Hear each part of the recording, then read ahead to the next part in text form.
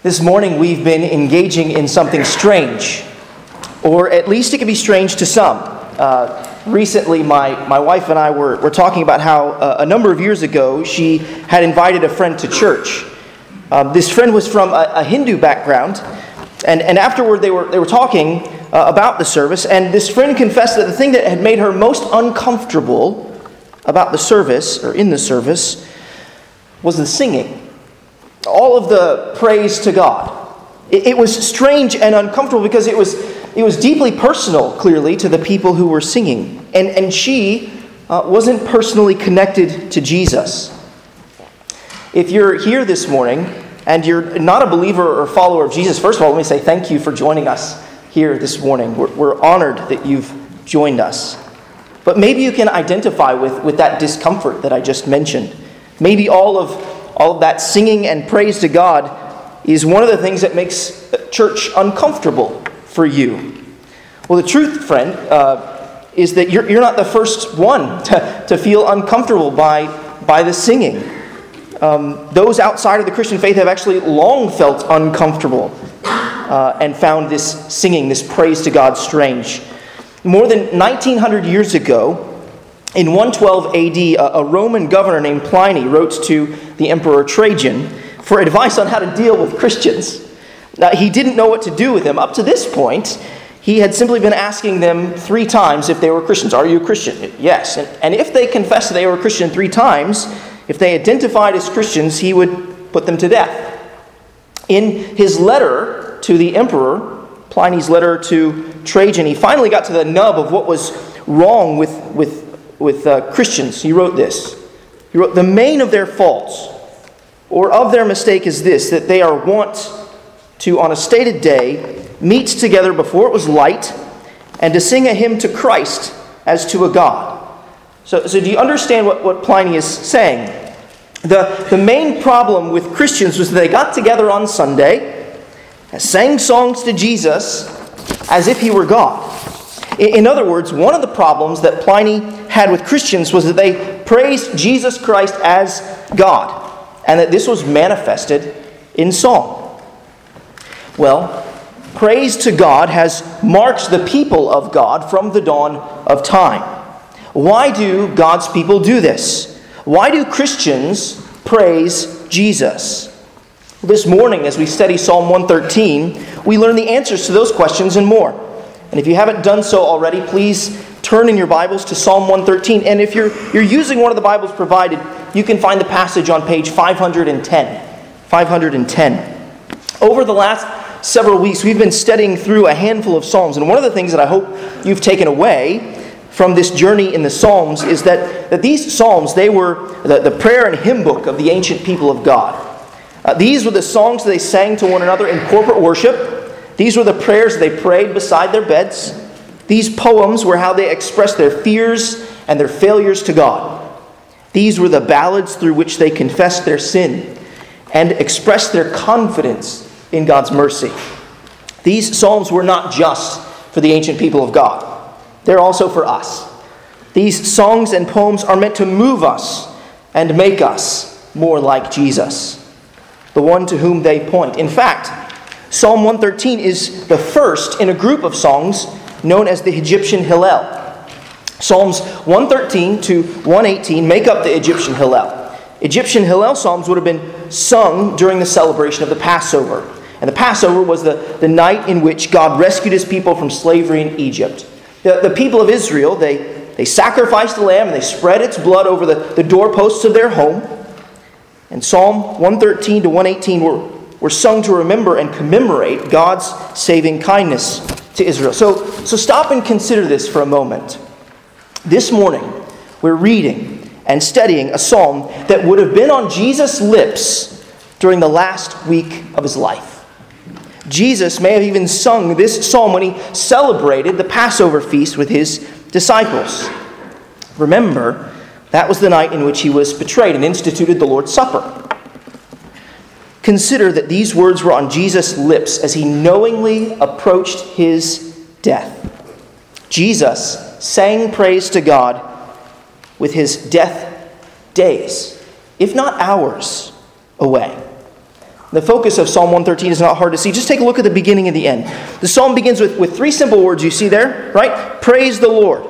And take a look at the end. The psalm ends with three simple words. Praise the Lord. Here's the message of Psalm 113 in a sentence, and the message really of this sermon. Praise the Lord, for though he is high and holy, he saves the lowly. Praise the Lord, for though he is high and holy, he saves the lowly. See if you can spot the truth of that sentence as we read this psalm. Please listen or follow along as I read Psalm 113. Praise the Lord. Praise, O servants of the Lord. Praise the name of the Lord. Blessed be the name of the Lord from this time forth and forevermore. From the rising of the sun to its setting, the name of the Lord is to be praised.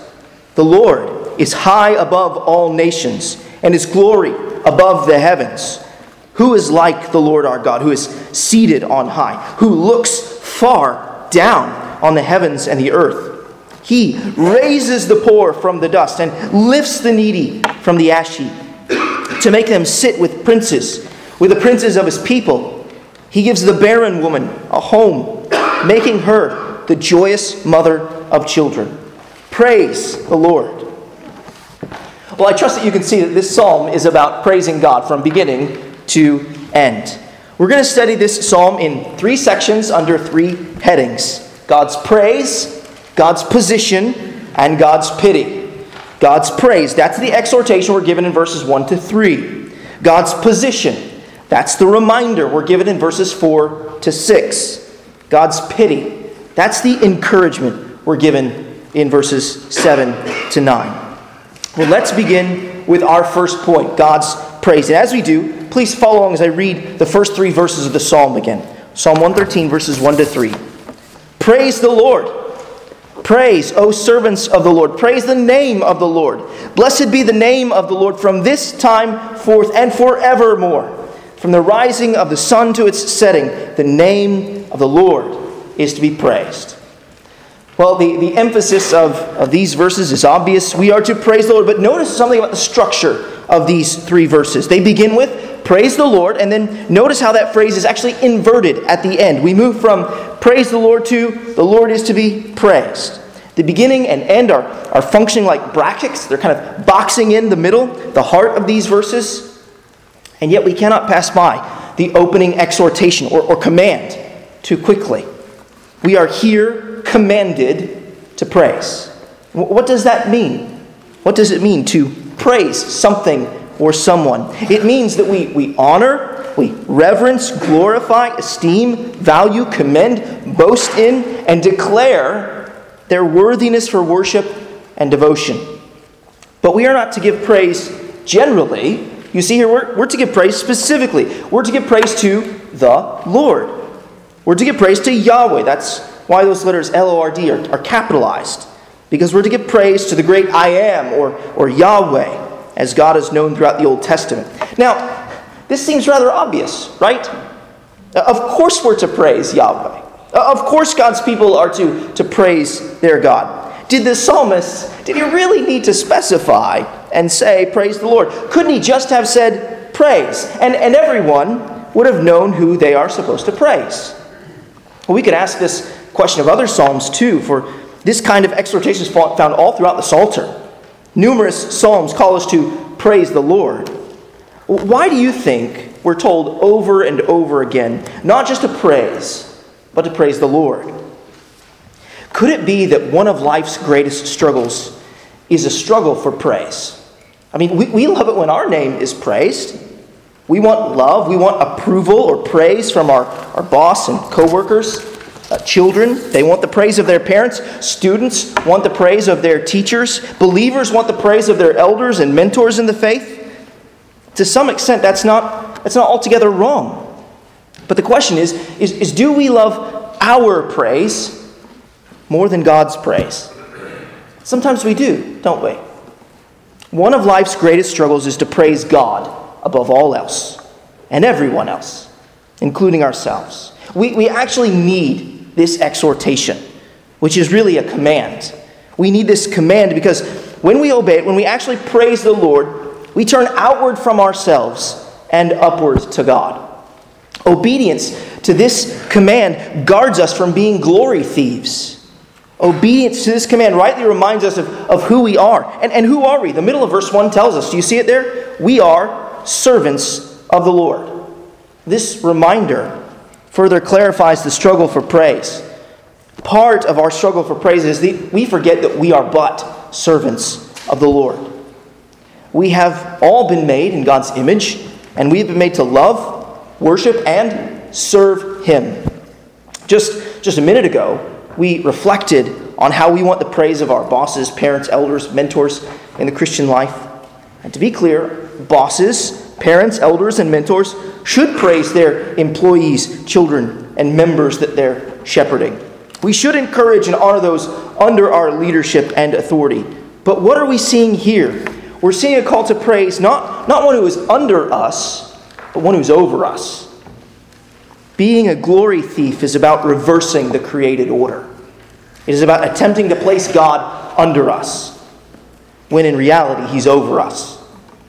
Praising God is a sure way to undermine our pride and encourage our humility. Do you think of yourself as a servant? Do you recognize that's a God-given identity to you as a believer in Jesus Christ? We need to go through life mindful of this. We are servants of the Lord. This is a humbling calling. We want to be served, but we're called to serve. We're called to serve in our various vocations, and we're called to serve in our various relations. So in our workplaces, whether we're at the top or the bottom of the pecking order, we're called to serve. Bosses should be asking, how can I serve those under my authority? And employees should be asking, how can I serve those over and above me? Think of what your workplace would be like if everyone was asking, how can I serve? In our government, public servants should be asking, how can I best serve those I represent? So when you go to the polls this coming Tuesday, such a question should be a factor in how you cast your ballot. Part of your calculus ought to be who will use the authority entrusted to them to seek and serve the good of our neighbors. Who will use their authority to serve the principles of justice and mercy. In our homes, husbands should be asking, how can I serve my wife? And if you have children, how can I serve my children? And men, let's be honest about the selfishness and the laziness that's often in our hearts. We love to be served, but we've been called to serve. Christ gave Himself in service to the church, and we're called to give ourselves in service to our wives and children. None of this denies or rejects authority structures.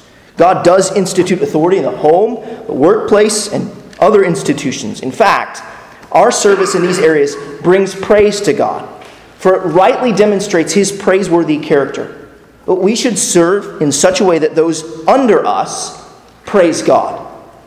And our service of others is but one of the many ways in which we can praise God with our lives. Praise does not merely come from our lips. It also comes through our lives. There's a sense in which the old adage is true. Actions speak louder than words. It's true, often with respect to praise. Still, let's not dismiss praising God with our lips. We really should gather each Lord's Day and sing God's praises. We really should verbally declare that our God has been faithful to His promises to redeem sin-filled people like us. And when we are commended for a job well done, or when we are commended for some display of righteousness or faithfulness, or when we are commended for gentleness, or when we are commended for holding to and speaking the truth in love, we should verbally pass on the praise to God. We should acknowledge with our lips that it was God who gave us strength, God who gave us gentleness, God who gave us faithfulness, God who gave us love, God who gave us commitment to the truth. Every good and perfect gift comes from Him, and He is worthy of praise. Pass on the praise to the one to whom it's rightly due, to our great God. We're not just told to praise the Lord, but we're told to praise the name of the Lord. In fact, we're told to praise or bless the name of the Lord 3 times. Now, in Hebrew, when you want to put an emphasis on a word or a concept, you repeat it. When you repeat it 3 times, then you're emphasizing it really to the highest degree. Just think back to Isaiah chapter 6, where the seraphim are flying around God's throne singing, "Holy, holy, holy." They were emphasizing and declaring God's supreme holiness. They were declaring that no one is like our holy God. Bless, as you see there, bless is just another way of saying praise. It's a synonym, a parallel word here. So what does it mean to bless or praise the name of the Lord? Is that really any different than saying praise the Lord? Well, slightly. There's only really a slight difference here. And really, this slight difference is what actually is going to be worked out in the remainder of the psalm. To mention that the name of the Lord is to draw attention to God's attributes. In other words, the psalmist is reminding us that God's name in Scripture, well, really we should say God's names, for there are dozens. His names reveal His character and attributes. The names of God that we find in Scripture reveal who He is and what He does. From the names of God in Scripture, we learn that our God is a spirit, infinite, eternal, and unchangeable in His being, wisdom, power, holiness, justice, goodness, and truth. So when we praise the name of the Lord, we praise God for who He is and what He does. And do you know who God is? Do you know what God does? This is in part what it means to know God. And if you're looking for ways to develop your praise of God, to grow in this, consider writing out a prayer of praise and then offering that praise to God in prayer. A prayer of praise is different from a prayer of thanks or a prayer of confession or a prayer of supplication. In a prayer of thanks, we give thanks to God for His good gifts. In a prayer of confession, we confess our sin to God. That's what we'll do when we celebrate the Lord's Supper. In a prayer of supplication, we petition God for our needs. That's what we did in the pastoral prayer. In a prayer of praise, everything but the character of God fades to the background. So we praise God as Trinity this morning in the prayer of praise. In a prayer of praise, we adore God for being infinite, eternal, and unchangeable. In His being wisdom, power, holiness, justice, goodness, and truth. We adore Him for these things. So from verse 1, we learn who we are to praise. And from verses 2 and 3, we learn when we are to praise. We are to praise and bless the name of the Lord from this time forth, from forevermore. From now until eternity, we are to praise God. And if you haven't begun to praise God with your life and your lips, begin today.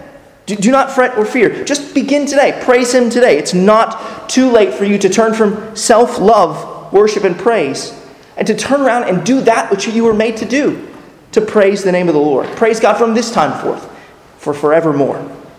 Not only are each and every one of our days to be filled with praise of God, but so is each hour of each day. Isn't that the message of verse 3 that you see there? From the rising of the sun to its setting, the name of the Lord is to be praised. From when you rise to when you rest your head on your pillow, your day is to be filled with the praise of God.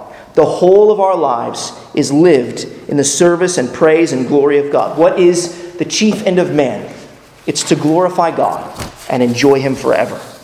What is more, given what we learn in Malachi chapter 1, verse 11, not only are we to praise God every day and every hour, we're also to praise God everywhere. In Malachi chapter 1, verse 11, we read, "From the rising of the sun to its setting, my name will be great among the nations, and in every place incense will be offered in my name, and a pure offering. For my name will be great among the nations, says the Lord of hosts." This is what we are to do. We are commanded to praise the Lord. But why? Well, why is God worthy of our praise? Well, the remainder of the psalm tells us. So having considered God's praise, let's turn now and consider our second point, God's position. And see if you can hear how the psalm describes God's position in verses 4 to 6. The Lord is high above all nations, and His glory above the heavens. Who is like the Lord our God, who is seated on high, who looks far down on the heavens and the earth? Well, in brief, these verses express and emphasize God's transcendence. God's transcendence is His supremacy, His exaltedness. What the psalm claims here is that Yahweh, that God, is the Lord of the universe. God is not just high and exalted above one nation, like the nation of Israel. No, God is high and exalted above all nations.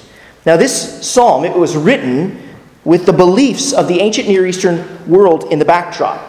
You see, in the ancient Near Eastern world, each nation was had its own God to believe in, or sometimes a compilation of gods, but they were really regional gods.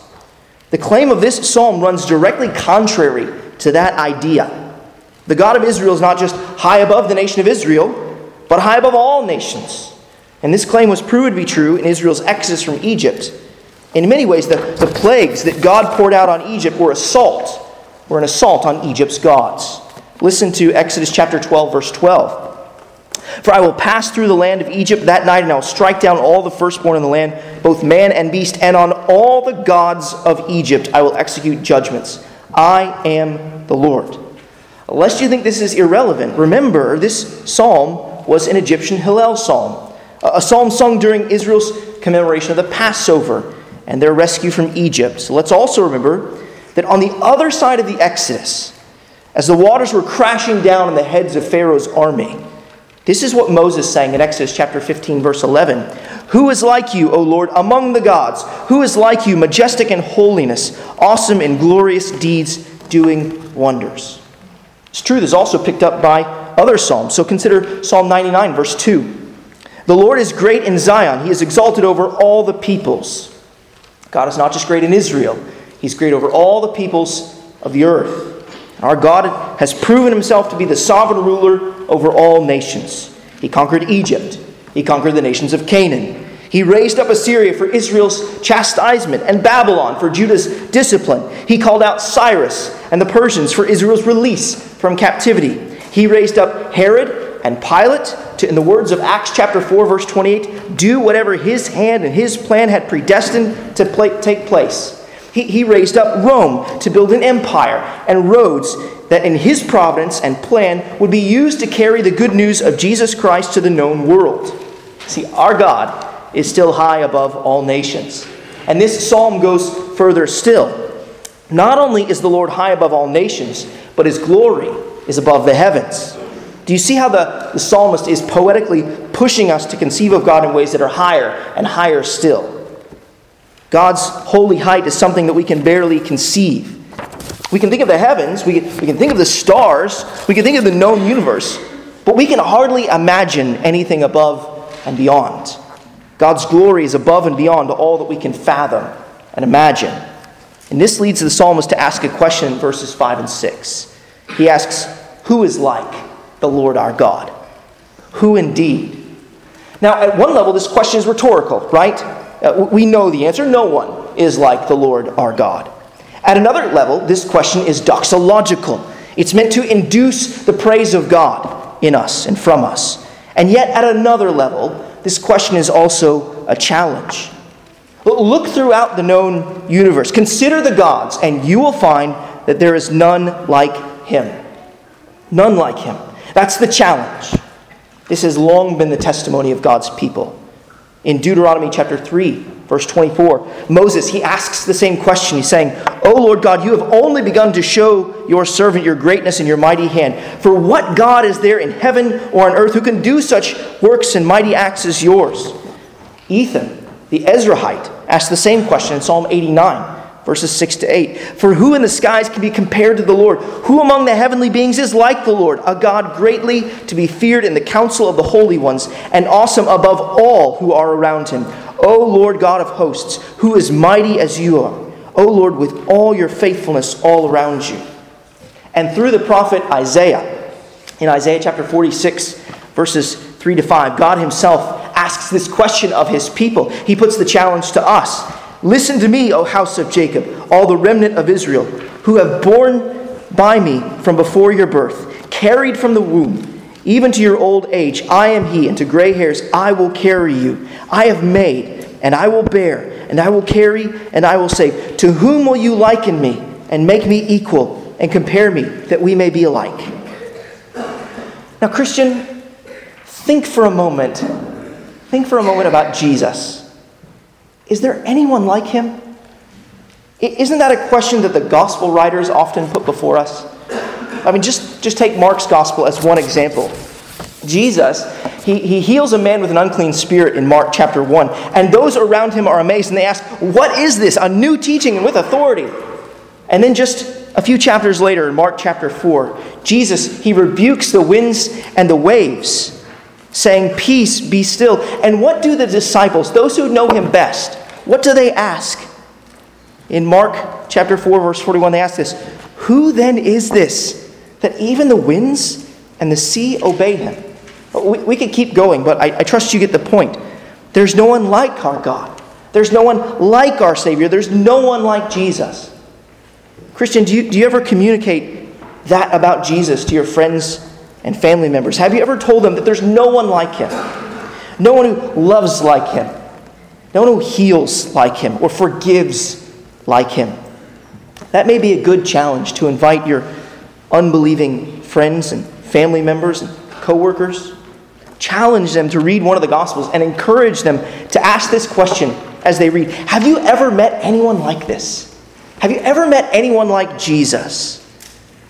When we read the Gospels, I think we should be taken aback by who we encounter in Jesus. We should marvel at the grace and greatness of our God and Savior, Jesus Christ. We should recognize that his greatness, it's an active greatness. You see that little phrase at the end of verse 5, who is seated on high? God's being seated doesn't mean he's uninvolved. Quite the opposite.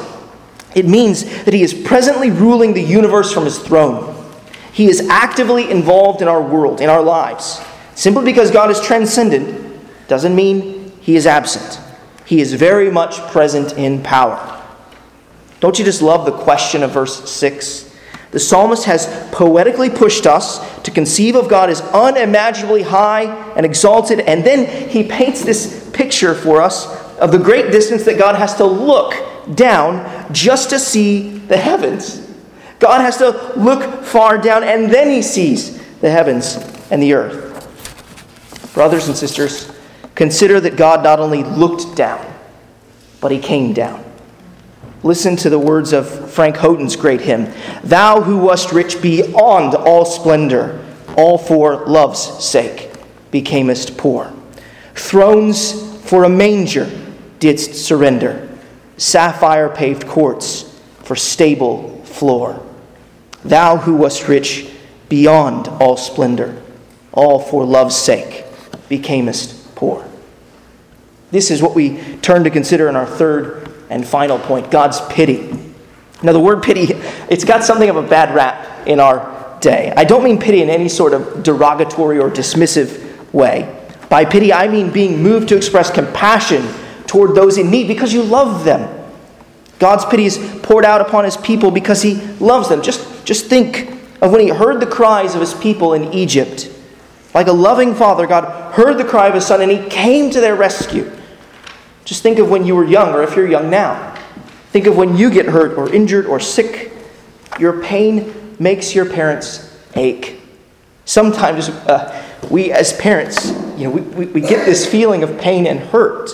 When you're hurt, it wells up inside of us. And we want to do everything possible to relieve you of this feeling of pain in that very moment. We pity you. We are moved to express compassion toward you because you are in need and because we love you. And members of Arlington Baptist Church, you need to know that your elders feel this for you too.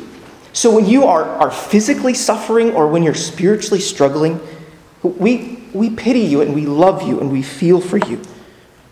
Our hearts hurt along with yours. Let's turn then and consider God's pity now. See if you can hear the truth that though God is high and holy, he pities, he saves the lowly. Listen to verses 7 to 9. He raises the poor from the dust and lifts the needy from the ash heap to make them sit with princes, with the princes of his people. He gives the barren woman a home, making her the joyous mother of children. Praise the Lord. These verses, they demonstrate a reversal of fortunes. The poor are made princes, and the childless are given children. We should not fail to see or hear in these verses that a reversal of fortunes occurs because of God's pity, because of his compassion, and because of his action for his people. This is yet another reason that he is to be praised. He raises the poor. He gives children. And while our attention is drawn to what God's people get, We must not forget that it is God who gives. Praise not the gifts, but the giver. Praise the Lord, the psalm says. In our lives, this is a constant challenge for us, isn't it? There are so many good things that bring real, genuine pleasure in this life. Many things that are so delightful that we can lose sight of our God, who has been delighted to give these good gifts to us. The problem, we must always remember, is not with the gift or with the giver, but with us. Pray that God would teach you to praise Him first and last for everything that He gives. And this tells us, too, that our God is intimately and personally involved in our world and with us. Here's where we should circle back and remember God's position. Remember, verses 4 to 6 told us that God is transcendent. He's high above all things. And this truth, see here in this psalm, it sits side by side with God's immanence. In other words, God's personally present. He is with and for His people, even though He's ruling high above the peoples of the earth. We see this elsewhere in Scripture. The pairing of God's transcendence and His eminence. Psalm 8 opens with these words, O Lord, how majestic is your name in all the earth. You have set your glory above the heavens. And then after reflecting on God's loftiness, the psalmist says this in verse 4. What is man that you are mindful of him, and the Son of Man that you care for him? Later in the Psalms we find these words in Psalm 138 verse 6. For though the Lord is high, He regards the lowly.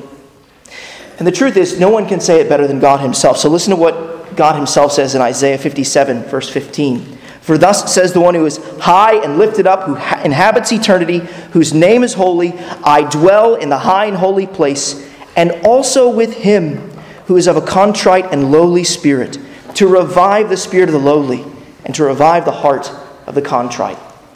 Like Isaiah 57 verse 15, verses 7 to 9 express God's pity, His loving compassion, His condescension to dwell with His people. He makes the poor princes, and He gives the childless children. In other words, God, He reverses the fortunes of the unfortunate. Perhaps you're puzzled. Perhaps you're asking yourself, in what sense does God do this? How does this relate to Jesus? How does it even relate to me? How's this relevant?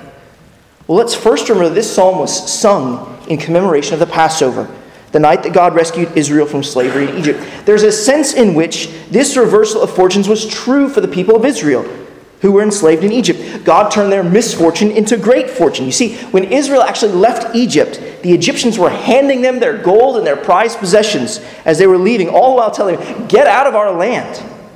God would eventually lead them to a land flowing with milk and honey. God reversed their fortunes. The reversal of fortunes described here is also true of individual Israelites throughout the history of Israel. So think again of Hannah. She was a barren woman, and the Lord gave her a child. In fact, the words of Psalm 113 were likely lifted from Hannah's psalm in 1 Samuel 2. That's why we read it earlier in this service. Remember the words of verses 7 and 8 here in Psalm 113. Now listen to just a few words from Hannah's psalm. He raises up the poor from the dust. He lifts the needy from the ash heap to make them sit with princes and inherit a seat of honor. See, these words, the words of verses 7 and 8, are also true for another individual Israelite. Think of David. Didn't God raise him up from being a lowly shepherd boy to being the king of Israel? These words are true in another sense. They were also true for Israel coming out of the exile. When the Persians conquered Babylon, the people of Israel were eventually allowed to return from exile. Their misfortune was reversed. Many of the people of Israel were really and genuinely and horrifically impoverished. The picture presented in verse 7 of the lifting of the needy from the ash heap is a picture of God removing His saints out of a burned garbage heap, or perhaps a city set on fire. When God rescued His people from exile, He rescued them from an incredibly difficult existence. He reversed their misfortune and restored them to a good land. These words were true for Israel in Egypt. They were true for individual Israelites. They were true for Israel coming out of the exile. And they're also true for Jesus. He too experienced a reversal of fortunes. As Jesus was singing this psalm in the celebration of the Passover, He knew what was before Him. He knew that His earthly humiliation would reach its climax in the cross. We are not aware of Jesus possessing much earthly wealth, but we do know that what little he had was stripped away from him at the cross. The cross, though, was not the end for our Savior. It wouldn't be. It couldn't be. For God promised to raise the poor from the dust. In the words of Psalm 16:10, God would not let his Holy One see decay. 3 days after his humiliating death on the cross, Jesus was raised up. He was exalted. And now he sits enthroned at the right hand of God the Father. Prince of Peace, who himself was poor in spirit, now reigns, distributing the riches of his gifts to God's children. The promises of Psalm 113 are also spiritually true for all who believe in Jesus. There's a sense in which the promises of Psalm 113, the promises of the Old Testament, use physical realities to communicate spiritual realities that would find full blossom and flower in Jesus Christ. As Jesus sang Psalm 113 verses 7 and 9 and celebrated the Passover with his disciples, he was singing his mission to them. To quote the second verse of Frank Houghton's great hymn, "Thou who art God beyond all praising, all for love's sake becamest man, stooping so low, but sinners raising heavenward by thine eternal plan. Thou who art God beyond all praising, all for love's sake becamest man." You see, Jesus sang and gave praise to God for what he had been sent to do and accomplish for his disciples. He was sent to lay down his life so that he might be lifted up and that he might lift up the poor in spirit. He was sent so that all who did receive him, that is to say, all who believed in his name, would become children of God. In Jesus' day, Israel was barren. She was devoid of faith. Jesus' earthly ministry proved that Israel was riddled with unbelief. But when Jesus raised up, when he was raised up, and he sent out his Spirit, filling sinners with faith on the day of Pentecost, when thousands were converted, God gave barren Israel children of Abraham, children of faith. Do you remember what Paul said God has done for believers in Ephesians chapter 2, verse 6? He said that God has raised us up with him and seated us with him in the heavenly places in Christ Jesus. See, Psalm 113, verses 7 and 8 is what God has done for those who believe in Jesus. Do you believe in Jesus? Have you been pitied by God? Have you come to recognize that you are poor and needy? Do you know how Jesus began his famous Sermon on the Mount?